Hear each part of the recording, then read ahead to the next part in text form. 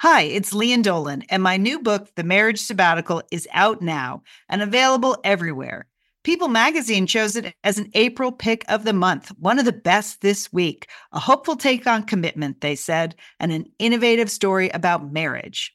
Sounds juicy. The Marriage Sabbatical, out now, available everywhere. Hi, this is Julie. This is Liz. This is Sheila. This is Monica. This is Leanne. We are the Satellite Sisters. You are listening to Satellite Sisters to Go. You are listening to Satellite Sisters. Welcome to the Tuesday show. I'm Leanne Dolan in beautiful Pasadena, California. It is Tuesday, June 23rd. I am joined by my sister, Julie Dolan, in beautiful Dallas, Texas. That sounds good, Leanne. Hi, Leanne. How are you today? I'm good, Julie. I'm good. My son, Colin, got his wisdom teeth out last week, and I think we're through the worst of the pain and the swelling and the smoothie making. So I think he's back on solid foods at this point. Good. So, yes, I kept saying to him, at least we paid for it. I had to get all of mine out in my 20s, and I had to pay for it. So think of it that way. Even more painful. Exactly. All right, Julie, we have put together quite a show. I know it's been an emotional week for a lot of people, but we're bringing some light and laughter to the airwaves today. So you're going to tell us all about your weekend. You characterize it as a surprise weekend. I can't wait. Like flat out surprise, Leanne. Yeah, I can't wait to tell you about it. Oh, my gosh. Exciting. Okay. And then speaking of exciting, we had the president in our neighborhood last week, and I was on the ground tracking his movements, and I can give you an update on what that's like. We have, of course, the sad demise of the Gap. You know, for years at Satellite Sisters, we've been trying to just gather some coins together to buy the Gap and return it to its days of former glory. And things are really going south for the Gap. So you have the full story there. A couple of stories about, it looks like the internet. Is that it? Yes. Well, no. One story about the internet, Leanne. This is the big breakthrough. You know, on Tuesdays, I like to bring you new trends. Yeah. And this is it. I am totally backing it. They haven't asked for my support, but I'm all in on this one idea. Okay. And then I have a sort of a Back to the Future story for you too, Leanne. Oh, okay. Excellent. I have good news if you want to live to 100. Well, at least I have a how-to.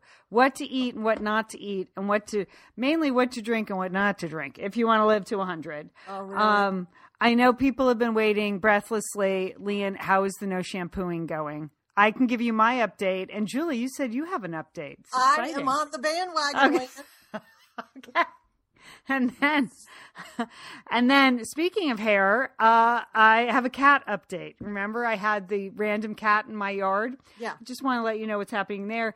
And we did it, people. Julie and I watched Poldark, and we are on the bandwagon. So we're going to have a recap at the end of the show of Poldark, which is only British people could name a television show that, right? I mean, it's the worst name. It's the worst name. It's sort of even hard to get it out of your mouth. Poldark. I know. So, okay. All right.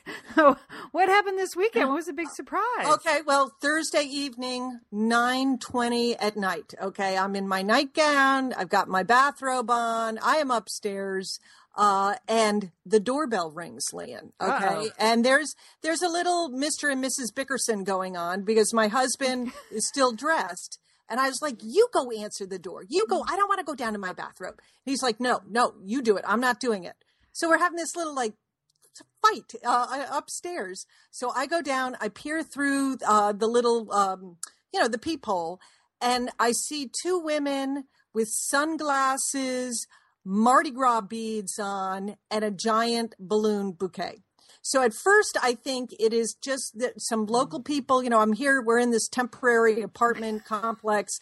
I think it's some women that have had a few too margaritas at our local Mexican restaurant, and they've just rung the wrong doorbell, But I open the door, and lo and behold, it is my two dearest, oldest friends, Leslie and Linda.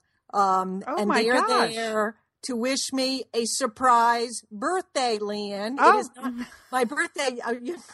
It's not for a while. I know that. Well, it's only 3 weeks away, Leanne. Yeah. Okay, so it's really not that far away. I am turning the big 60. I'm happy to say that. I'm not afraid of that number. And my friends were not going to be able to come, to be with me when for my 60th. And they cooked up this plan.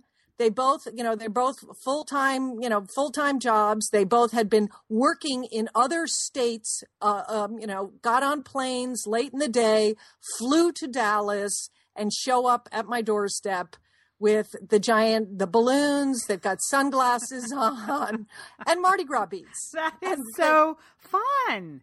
That is fantastic. Well, I've never had a surprise birthday. Okay. I've never, ever had a surprise birthday. And I was bowled over. I was totally surprised. Okay. In fact, earlier in the day, I had done some grocery shopping for the weekend because I had planned a really action-packed weekend for my husband and I. We were going to clean out the garage. That was it. Woo. Yeah, wow. Good times there, Lynn. Sounds great to be 60. Yeah. Yes, it does. We are cleaning out the garage. That's what we were going to do. I bought some groceries and I'm putting them away in the refrigerator.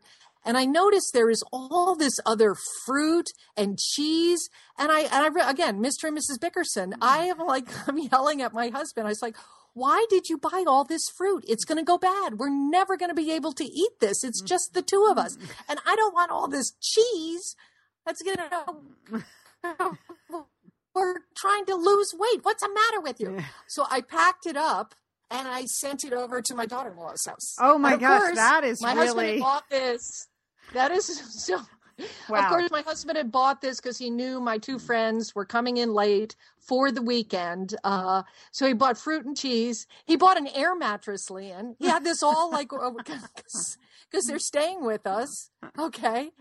And so they were here for the weekend. I have to say I was just giddy. That's the only way I can describe this whole experience.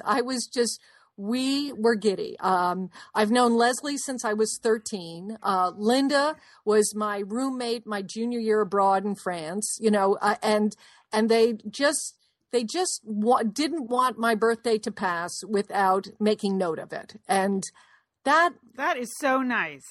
It was such an act of friendship, and it just, the wave of love as they came through the door, and they were so proud of themselves that they had hooked up this plan and that it had actually worked and they had gotten here and that the surprise was intact, that we just had a wonderful time. They had, of course, they had reservations for dinner at a very nice restaurant. But during the day we were just talking and laughing. Our big excursion was, we didn't want to do anything too cultural. We'd ruled all that out, but we did have time to go to Sam Moon, Oriental Trading Company, which is sort of a landmark here in Dallas. They have several stores, and Leanne, it's a room full of fun. That's the only way I can describe Sam Moon's. You can look it up.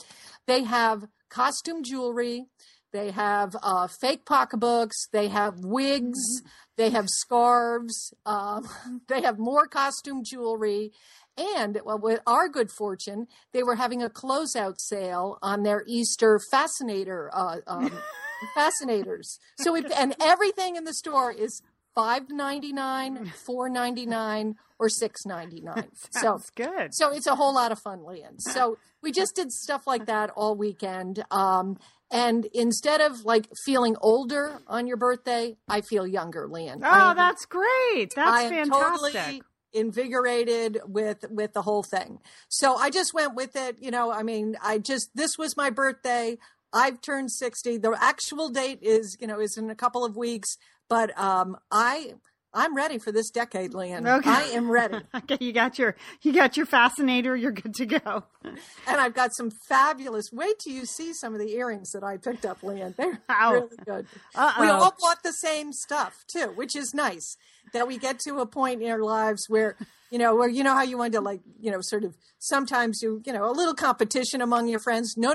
We all want to look. We want to look the same. So we were buying the same bracelets. We're buying the same earrings. Did you buy any of those red hats? No. We got fascinators, Leanne. Okay.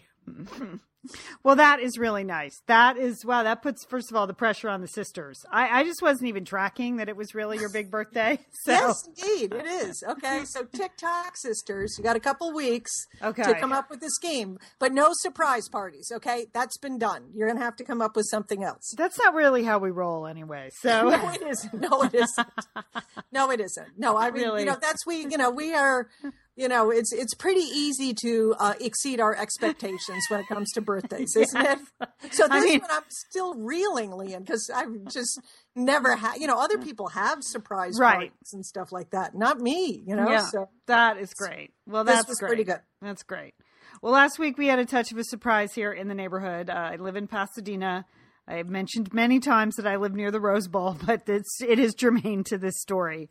And last week the president was in Southern California to do a couple of fundraising events, but then he was going to do Mark Maron's podcast. Now, it's become a big news story, and you probably listened to the show. I hope you have. It's a good interview.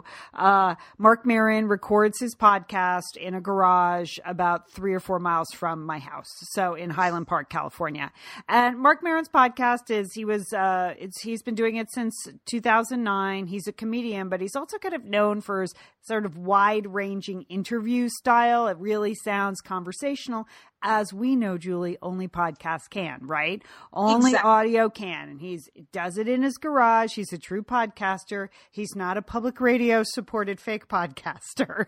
He really is sort of doing his own thing, having his own conversations with people he feels are interesting and he's interested in, which is sort of the nature of our beast here, podcasting. You kind of talk about the things you want to talk about. It's your forum, and relatively cheaply to produce, to talk about what you want to talk about. So, but he has a huge audience. He has allegedly 400,000 downloads a show.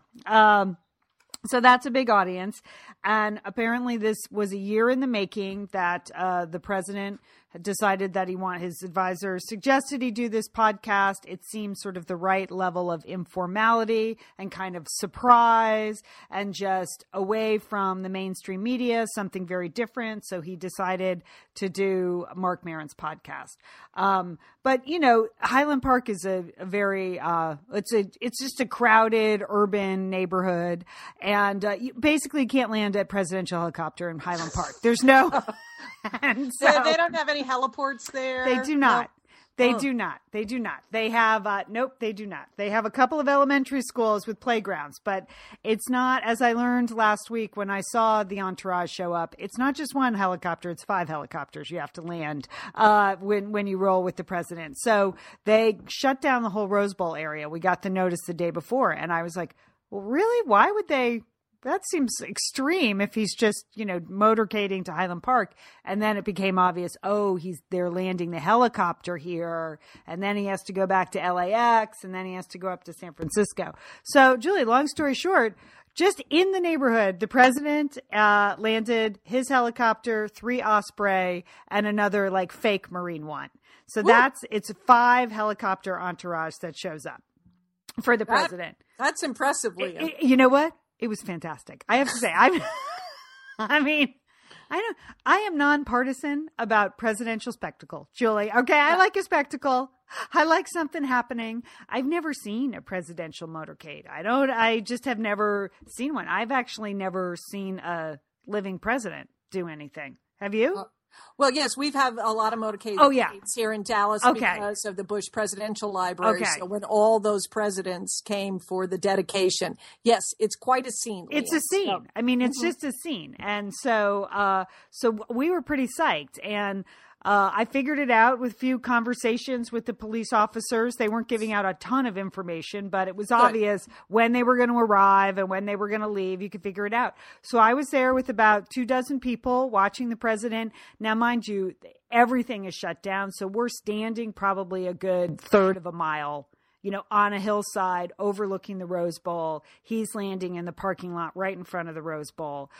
We were a long way away, and there was no other traffic down there. They shut everything down.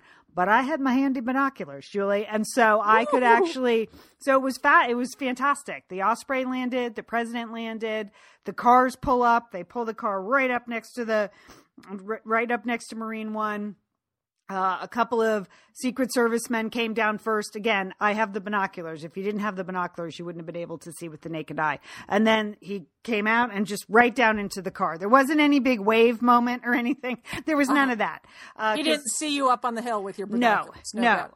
No. But there were Secret Service men in the neighborhood. I noticed them later. Yeah. So, and then they got in the entourage and they all went over to Mark Maron's garage, which must have been a scene because Highland Park is like, very crowded, urban, hilly neighborhood. So, I mean, our webmaster lives over there and I had to go over to her house the other day and I was like, I don't think I can drive up and down these hills. It's like shockingly hilly. So I'm thinking of the 20 cars in the motorcade and they had the SWAT team there. They had the ambulance. I guess an ambulance always travels with the president, which makes sense now.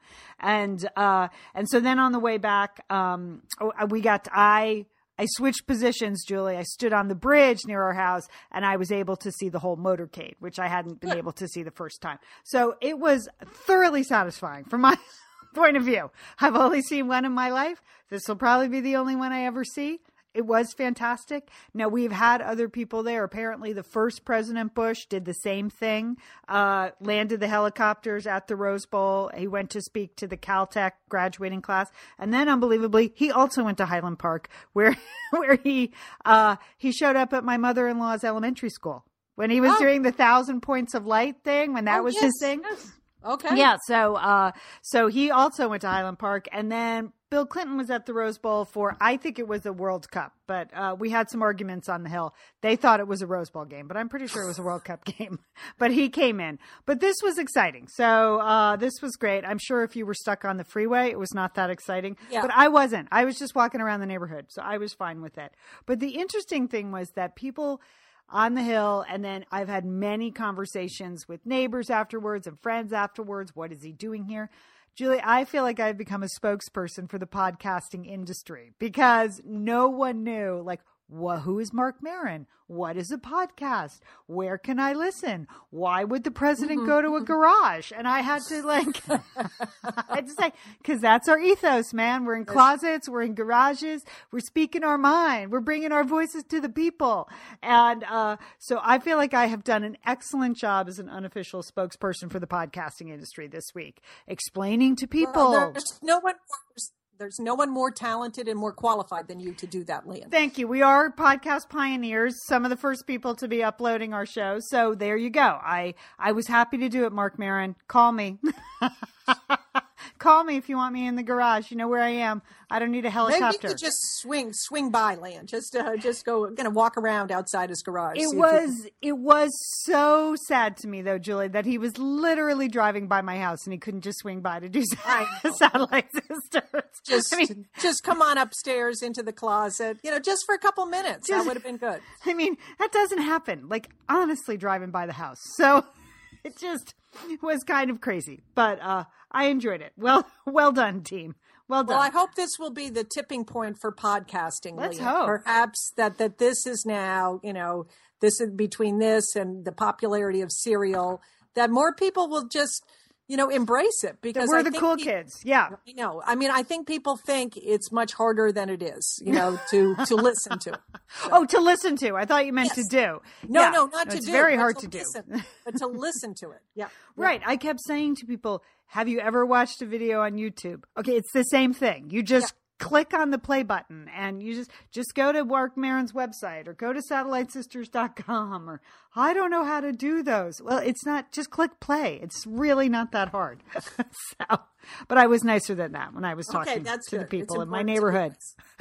So anyway. Well, so you're really recovering too, Lynn. From recovering. It was a big day. It was a big day. Yeah. Yeah. Well, Liam, we have to turn to talk about some of the news stories. I have some sad news, which is it's over for the Gap. It's a big lament, but they announced last week that they're closing 675 North American stores. Oh my gosh, I didn't know it was that many. Yes. So, wow. So they have a lot of stores, Liam. Yeah. So what happened? And they had a big article about, business article about what went wrong. I mean, number one, it's no longer cool to wear Gap clothes. I mean, I mean, people don't even know who Sharon Stone is anymore. But remember, she was the coolest of the cool. And she wore that little Gap turtleneck to the Oscars with some big designer skirt. Do you remember that? Yeah. Wasn't it a white blouse? Well, I think she did it 2 years, right? Or maybe it was a white blouse. I think it was the white blouse. Gap. It was a white blouse, but it was Gap. It was Gap. Oh, for sure. Yes. No doubt. Totally.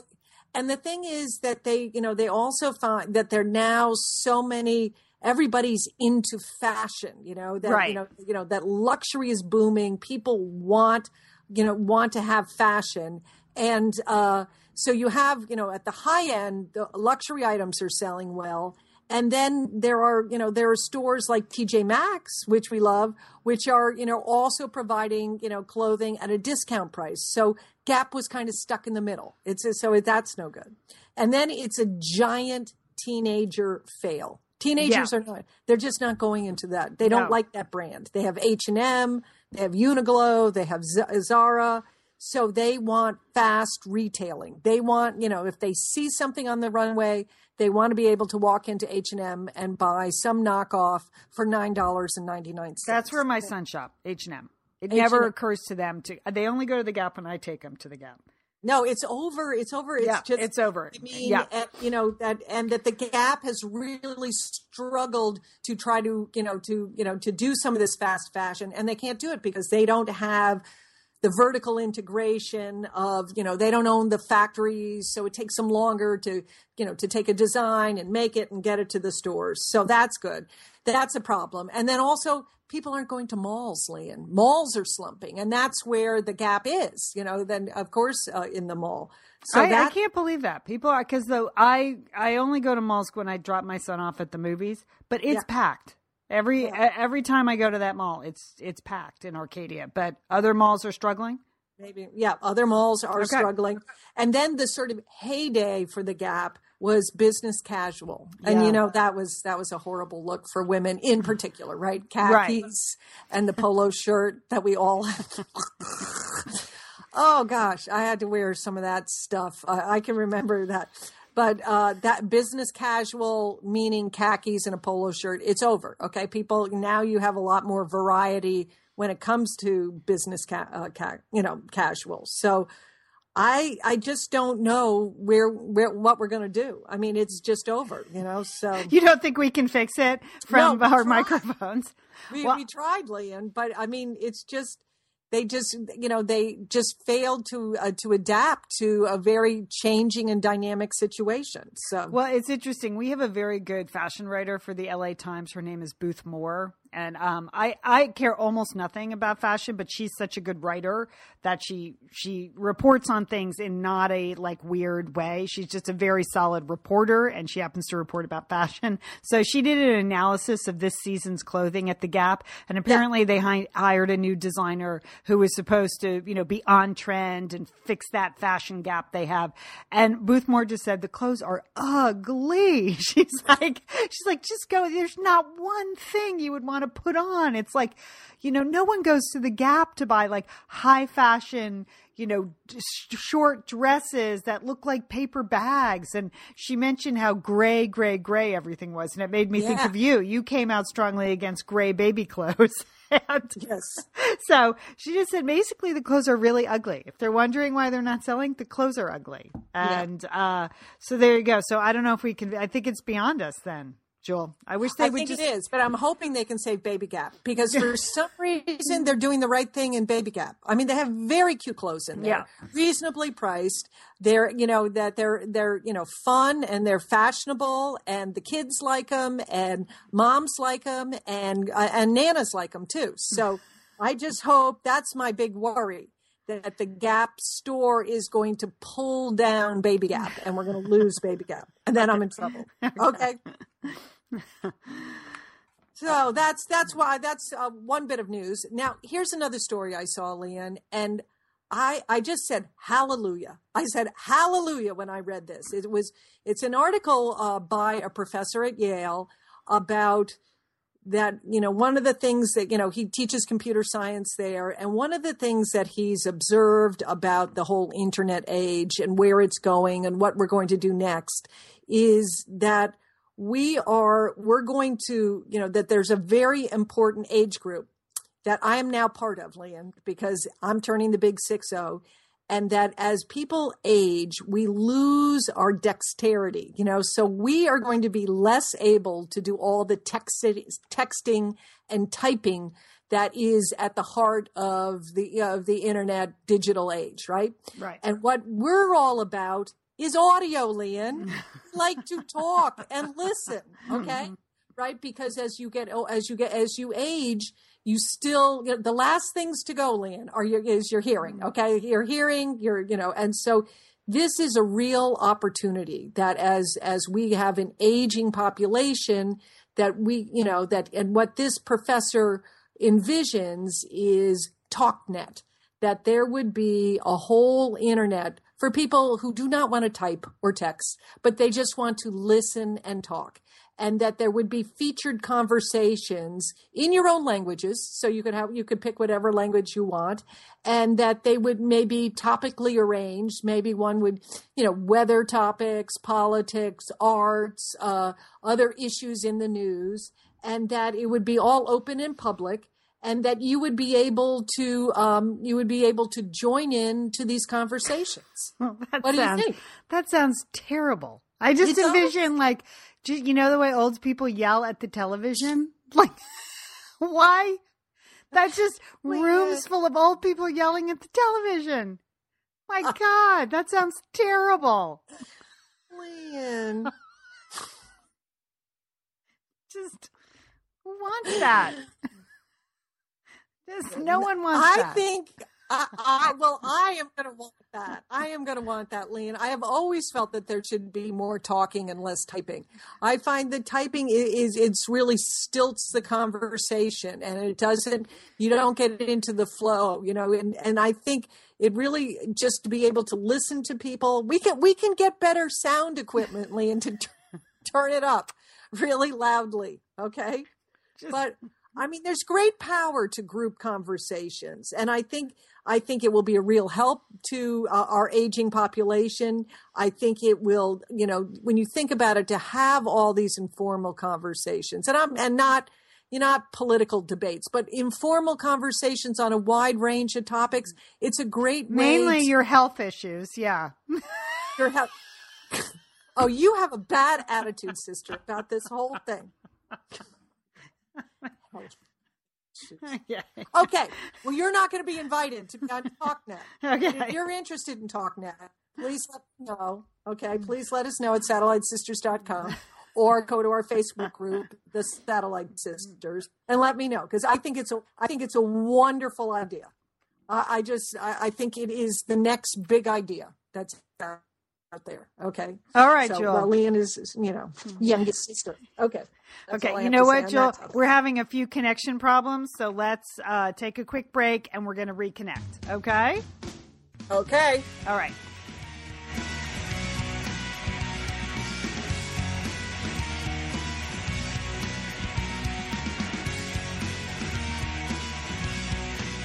Okay, we're the Satellite Sisters. Speaking of TalkNet, here we go. Better connection, Julie. So I'm out on that. But what else you got for me? Something that's back to the future? Something else that maybe you should think about, sister, which is it's sort of a back to the future topic. Something that, again, Satellite Sisters we've been talking about for years and years and years, and that is civility. There's a new group of research out. It was written about in the New York Times this weekend by Christine Forath, who's a Georgetown Business School professor, that we've talked about civility for a long time, but now that they have really linked rudeness at work to that it hurts profits, it hurts health, and it hurts happiness. That in fact, they've done a series of surveys of a wide ranging of companies across a variety of industries. And they found out that, incivility really can hijack the workplace. That if people are rude, if they interrupt, if they ignore people, that it does not create a good work environment. So information goes missing. You don't share information as easily with a rude person. You don't work as efficiently with other rude people. It shuts people down, and they want to contribute less to the workplace. So we've been saying this for a long time. We knew this, that that if you are it's so easy to be civil in your daily life, and by making some small adjustments, you really can improve, people, the profits of your organization, because people work better. But they also what does rudeness look like then in the workplace? It's been so long since I've been in a workplace. Like, I'm trying to envision you're at work, people just interrupting you at meetings. Is that what you're talking about? Not yes, like basic so they have a gossiping, that they're kind gossiping. of thing. Okay. It's that they have a bullying style, that they're demanding, that they're not considerate, like if you work close by and they're not considerate to your workspace. I mean, these are all things that happen in the workplace. And it's also creating so much stress for workers. They take more time off. They have more illnesses because the stress of just tolerating rudeness is really is very is a serious thing. So and they found that if you're not rude, if you're respectful to other people, that that this can really improve the workplace, which improves profits and which reduces health issues. And it's not a big thing. There are small adjustments, so it's not like it's not like fist fights are breaking out every day in the workplace, Lynn, but it's more sort of small slights. It's lack of consideration. It's not establishing eye contact. It's yelling. It's being inconsiderate, and okay. So those are very typical ones. So, it's just, we've always talked about civility being a good thing, just for civility's sake. But now they've been able to link it to profits, to people's health, and obviously to happiness. So it's just something to keep in mind. It caught my eye, and I thought that was important. But it's one other thing that they found in this research was interesting, that sadly, there's sort of, if you're too warm and friendly, there's sort of, you're perceived as not being competent. That there's sort of an inverse relationship there, that you can go overboard. Like if you're too nice and too friendly and too warm, people perceive you as being less competent in your job. That's so classic. You have to sort of find some kind of edge there, Lynn, between being hostile and domineering and being nuts. Okay. Okay, that's a good tip. Fortunately, almost no one's ever accused me of being too nice, so I don't think that's a problem for me. But you're so nice. People might think that of you. So do they think I'm incompetent? No, you just got to just keep your edge. Don't let your edge go once you're yelling at your computer all day. We're not inviting you into any of our conversations. Good. Please don't. Although here's one that you might want to talk about with your old friends, and that is how to live to 100. Okay, I saw this in Health Magazine. And I've been kind of, I know, right? Now that I'm 50, I'm thinking I might want to live to 100. I don't know if I want to live. That's 40 more years for me. I don't know. Okay, go ahead. I just feel like the alternative is not good. So I would just, not a fan of the alternative. So there is a doctor out there. It's from a diet book called the Blue Zone Diet Book. I'll post a link to that at satellitesisters.com. But this writer has identified areas in the world where people live to be 100 and labeled them the Blue Zone. Okay. So that includes places like the Greek island of Icaria, the highlands of Sardinia, Costa Rica. There's a Nicoya Peninsula in Costa Rica, Okinawa, Japan. And then here's the real surprise. Loma Linda, California, which has the highest... Loma Linda, California, really? It has the highest concentration of Seventh-day Adventists in the U.S. And part of the Seventh-day Adventist religion, is that they're kind of clean livers. You know, they believe in like diet and exercise as a piece of their religion. They don't drink. They're vegetarian, and they believe in the outdoors. I know because my sons went to a bunch of Seventh-day Adventist summer camps in Oregon, and they were vegetarian. I was like, they really believe in like that sort of thing as spiritual. And so, so I thought that was really interesting because I know you've heard of the Mediterranean diet or the Japanese diet, but this is a pretty comprehensive study of cultures all over the world. So you can do it anywhere if you really try.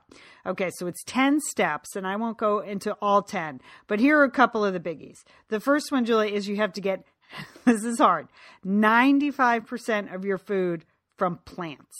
Oh, okay. It's produce, whole grains, and beans. Okay?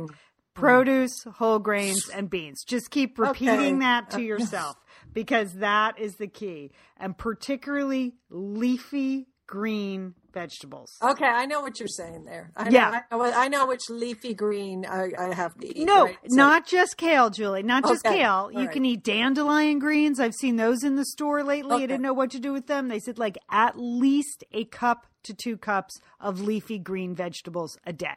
Okay, and really the dark green ones, not iceberg lettuce with with blue cheese dressing. Ooh, that's my favorite. No. With a little bacon on top. Yeah, you have to really a cup of cooked greens a day.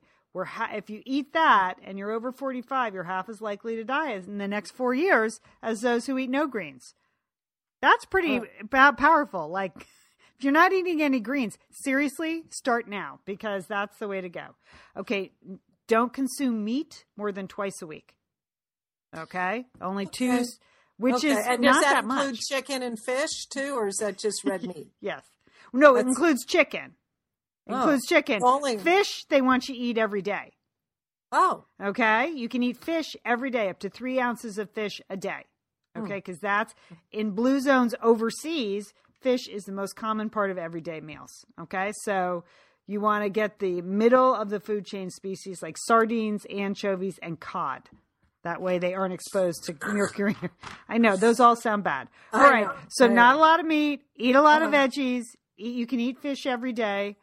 Please cut back on dairy, they say. I like dairy. I like yogurt and cheese. I like it. Okay. Goat and sheep's milk products like yogurt are common in these traditional good, places like Greece and Sardinia. But the studies are incomplete whether it's the yogurt that's so good for people or because they live in places where goats are, they're hiking up and down every day. So what if we just get some goats, Leah? Get some goats, make the yogurt, and then you can eat as much as you want, I think. Okay. You can have 3 eggs a week. Okay, and that's like total. That's not a lot of eggs. No, that's like in your baked goods and stuff, and in any recipes. That's not. Well, it doesn't sound like you're getting any baked goods. No, you're only getting baked goods. They make that clear. You're only getting baked goods on special occasions. Special occasions baked good. So but no bread? There's here's the good news. Diet? No, there is. There is bread in this diet. So that's the good news for us, toast fans. Okay? Switch to sourdough or whole wheat. And they particularly said that sourdough has the good bacteria in it, which helps you digest. So it has to be real sourdough that with a real starter, not like the fake sourdough you get in some places. So you're going to have to go to a legitimate bakery and get real sourdough. But they said that's actually better than I'll be too weak gluten-free. To walk to the bakery, Leanne, because I'm just subsisting on greens and beans. Yeah. Greens and beans, baby. Greens and beans. I'm not leaving the bathroom. It doesn't sound like it, but go ahead. Greens and beans. Cut your sugar consumption. You know that. Good idea. Yeah. No processed food. Use honey. And then here's the thing that really stuck out with me. It's why I paid attention to the article. Here's what people in blue zones drink. Okay? Almost without exception. These are the liquids they drink. Water. Okay. Coffee. Okay. Good. Tea. Good. And red wine. Okay. Okay. So, but like fruit juice, not on the list. Vodka. Not on the list. No, none of that. Okay. All right. But the coffee, that's good. That is good, right? Okay. And I know you're a big tea drinker, and I've started green tea. Yes, I've started to make a lot of iced tea. Big picture of, green tea, iced tea every day. Water, coffee, tea, and red wine. I thought for sure you were going to say beet juice. Really? So this is just good news, Liam. I'm really excited about this.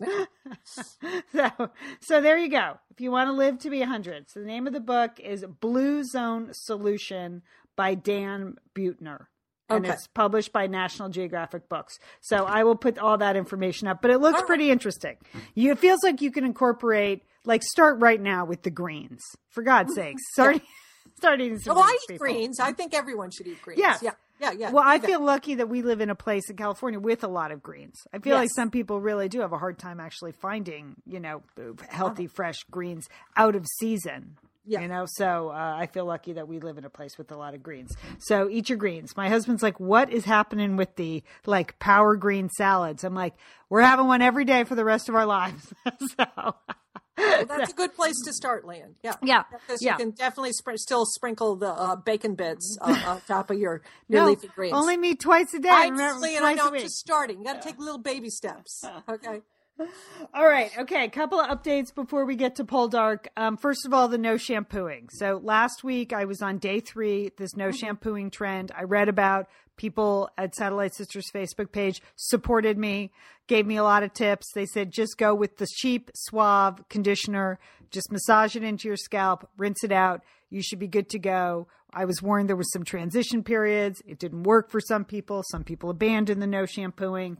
But I can tell you this after 10 days, my hair looks fantastic. But my scalp doesn't feel clean. My scalp is itchy. So I have actually shampooed twice in 10 days. I shampooed this morning because I was like, I just can't stand it. My hair, though, looked great, the actual hair. So I think if I go with a much reduced shampooing regime, I will be fine. But I will probably have to shampoo maybe once a week, especially in the summer when it's so hot and I get sweaty. So what are you doing it, Julie? Did you jump on the bandwagon? I got it. I got in on it. Okay. Nobody in Dallas has heard of it. I asked a couple of people. I got some very strange looks. They didn't know what I was talking about. But I was encouraged by what you said. Yeah. I've tried it.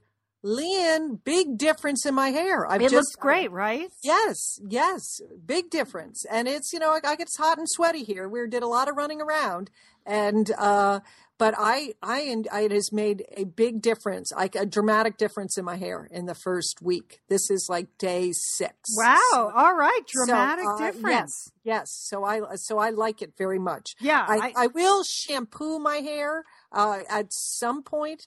But I can really extend it. And I think it's a good thing, particularly as you age, you're stripping out, there's no reason not to be putting more condition in your hair. You got to do this stuff. It's like putting more face cream on. I'm totally on board with this, Leanne. Okay. Excellent. It's exciting, Julie. Okay, it's good. Exciting. I am the first in Dallas. In the land of big hair, people don't know what I am talking about. Okay. So I guess if you use that much hairspray in your hair, that it's hard. Don't use. That's a joke, Leanne. I know. You've been to Dallas. It's very chic. It's a very chic place. Yes. Yeah. Yes. Okay. Well, that's good news. All right. So there you go, Satellite Sisters. Try it, people. You'll like it. You should definitely try it. And as you said last week, it's not going to hurt you. It really isn't. I don't know what I thought with my hair was going to fall out or something. And you can stop if you don't like it. You can just shampoo your hair. This morning, I felt like I needed to shampoo my hair, but I just used a tiny bit of shampoo. With a lot of mixed in with a lot of conditioner. So, and it feels great. But big difference in the actual hair on my head for sure. Looks great. Okay. And then a big update on the cat. A couple of weeks ago, I mentioned I had this stray cat in the backyard. And I hadn't actually gotten very close to it or anything like that, but I was contemplating feeding it because I'm not a cat person and I'm very allergic to cats. So I can never have a cat in the house, nor do I care to pet them. But, I do like having one in the yard to take care of, some business out there, to take care of any mice or rats, or I would like a little intimidation factor with the squirrels that are now running rampant in my backyard since my dog died. So here's the deal, Julie. I started to feed the cat. People had said, once you feed the cat, it's your cat. So I noticed it on the front porch one day and it looked hungry. So I got some cat food and I put it out there. And now every night around 5 o'clock, I put the cat food out and the cat comes and eats the cat food. And I think that's it. This is such a disturbing trend that now 2 out of 5 satellite sisters have feral cats. What is up with you sisters? I can't... You know, here's the thing, like a softie. You're such a softie. Well, I like having an animal to care for, and I currently don't have one. But what I have to say though made me laugh. You know, I have the dog, my god dog now is how I think of Maverick, the German Shepherd across the street. And I thought, well, this is the classic difference between dogs and cats. I put that cat food out, and it took a couple days for the cat to sort of find it and eat it. But it took about 12 seconds for Maverick to find it and eat it. So not only did he eat the cat food, he ate the bowl. Like, he was just so happy. He's like, yeah, dogs love cat food. He ate the cat food, and then he just like completely destroyed the plastic bowl it was in. I was like, that's the difference between dogs and cats. Cats are picky. They don't show up for a couple days. 22 seconds. The dog has eaten the food and the bowl. But, you know, I don't know if I'm supposed to do anything else. Like, if I'm actually beholden now to this cat, just let me know. I have no intention of ever touching it. Or we'll see. We'll see. I mean, that's the way Monica was with her feral cat, but they have quite the relationship. So well, my husband does. Yeah, I named the cat. I call him Palm, because he likes to sit out underneath the pomegranate tree. So, but my husband thinks he may be someone else's house cat. He's like, Liam, that is just a good looking cat. That's a totally healthy, good looking cat. I don't think he's feral. I think you're just a sucker. So, which again, that's also fine. I don't care. I don't really want to be his owner at all. But, you know, I feel like it's a small thing I can do. Okay, Lian. Yeah. You got a cat in your life. Okay. All right. So this week, we thought we'd give Poldark a try. This is the new Masterpiece series on PBS.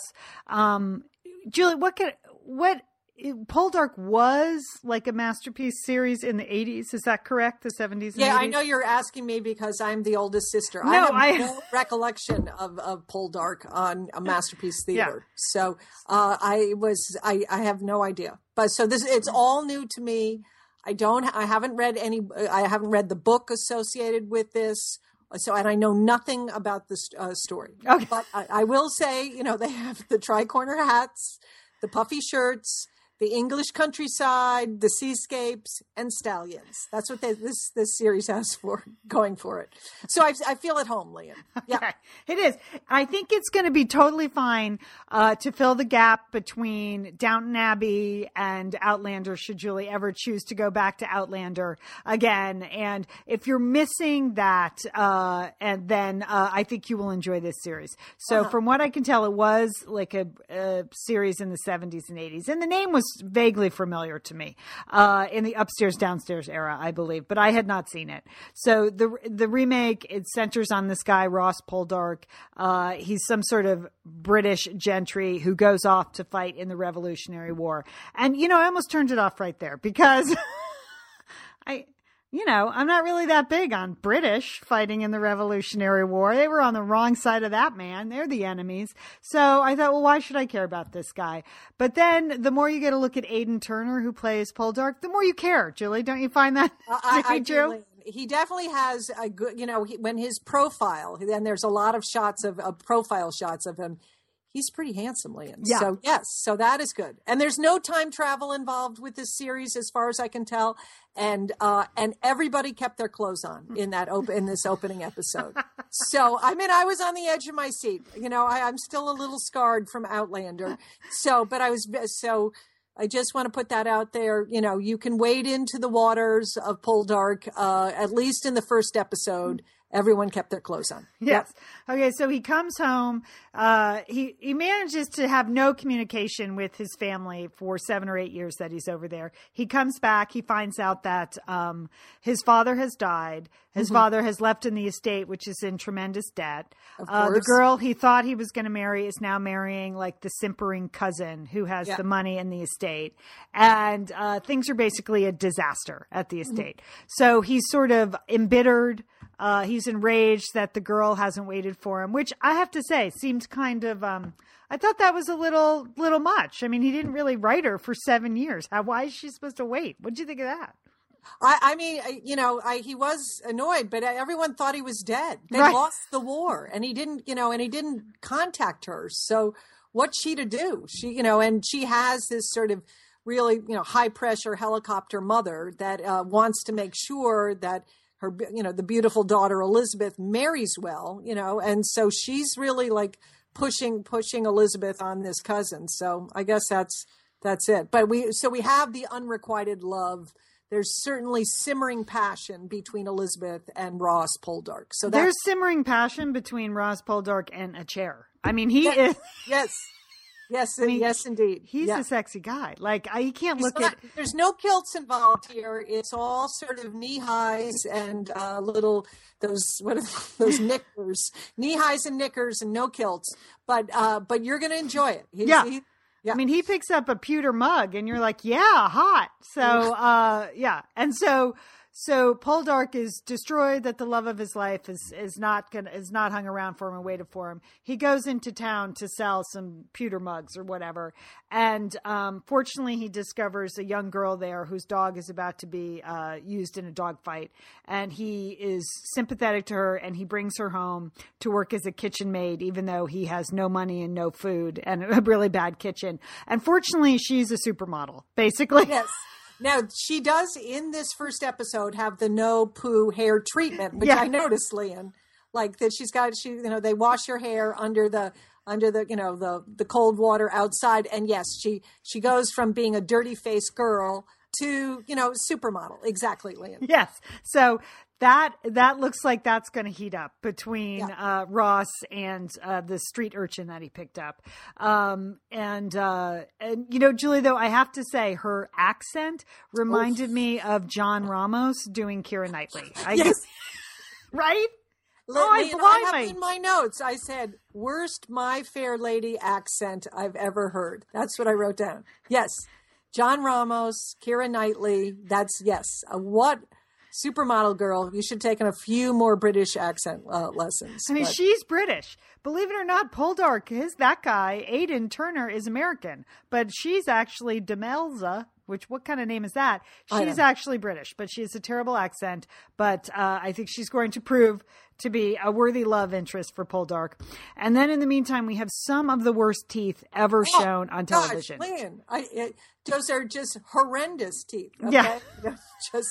Again, in my notes as well, Lian. Well, that was a good comment. Yes, it is. That may, certain episodes you may turn away because there's violence. In this Poldark, show, you're going to turn away when you see them smile. I mean, it's really bad. It's really bad. It's really, really bad.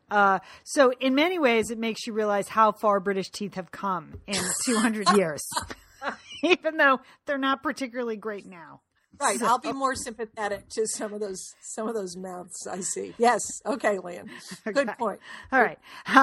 So we have the scheming uncle who's trying to get rid of Poldark. Poldark does not take the bait now that he's found the supermodel housemaid, and he feels like he has a team there. The people of his estate are loyal to him. They fight off the street urchin's family that comes to take her back to their abusive house. He chases them off by cracking them over the head with more lamps and things like that. And so the end of the first episode, Julie, there is some hope. There's some hope that Poldark is going to pull together the estate, rehab this young woman. And we have a couple of excellent dogs. Didn't you think in the show? Garrett is sort of a Ferris-like character that he's the dirty faced girls / supermodel's dog, and very cute dog. So I'm looking forward to it. Yeah, Lian, in one episode, I was like, okay, I'm interested to see what happens to Mr. Poldark here. Yes. So I think this will be a nice this little summer show for us to watch. It's a palate cleanser, Jill. It's a palate cleanser after that. Palate. So we have to think of a catchy name for our recap, because Poldark recap is not... We can barely say that. Yes. Pole snark? No, that's not good. I don't know. If people have any suggestions, watch along with us. I know some of you already tuned it in. It was a huge hit in England. And apparently, the minute this guy goes swimming, like, it's all over. Just saying. Okay. Takes a dip in the pond. All right. Yeah. Takes a dip in the pond, and it's a whole Mr. Darcy situation. So we have that to look forward to. So if you weren't able to watch this week's, I'm sure you can see it at PBS somewhere. You can watch it. You can watch it online. Just go to pbs.org, and they have the episodes for free to watch. So okay, you can Julie, watch it right well done. Good job. Good follow-up on there. Well, it's because I'm going to be in this TalkNet discussion group with my people, Leanne. Okay. All right.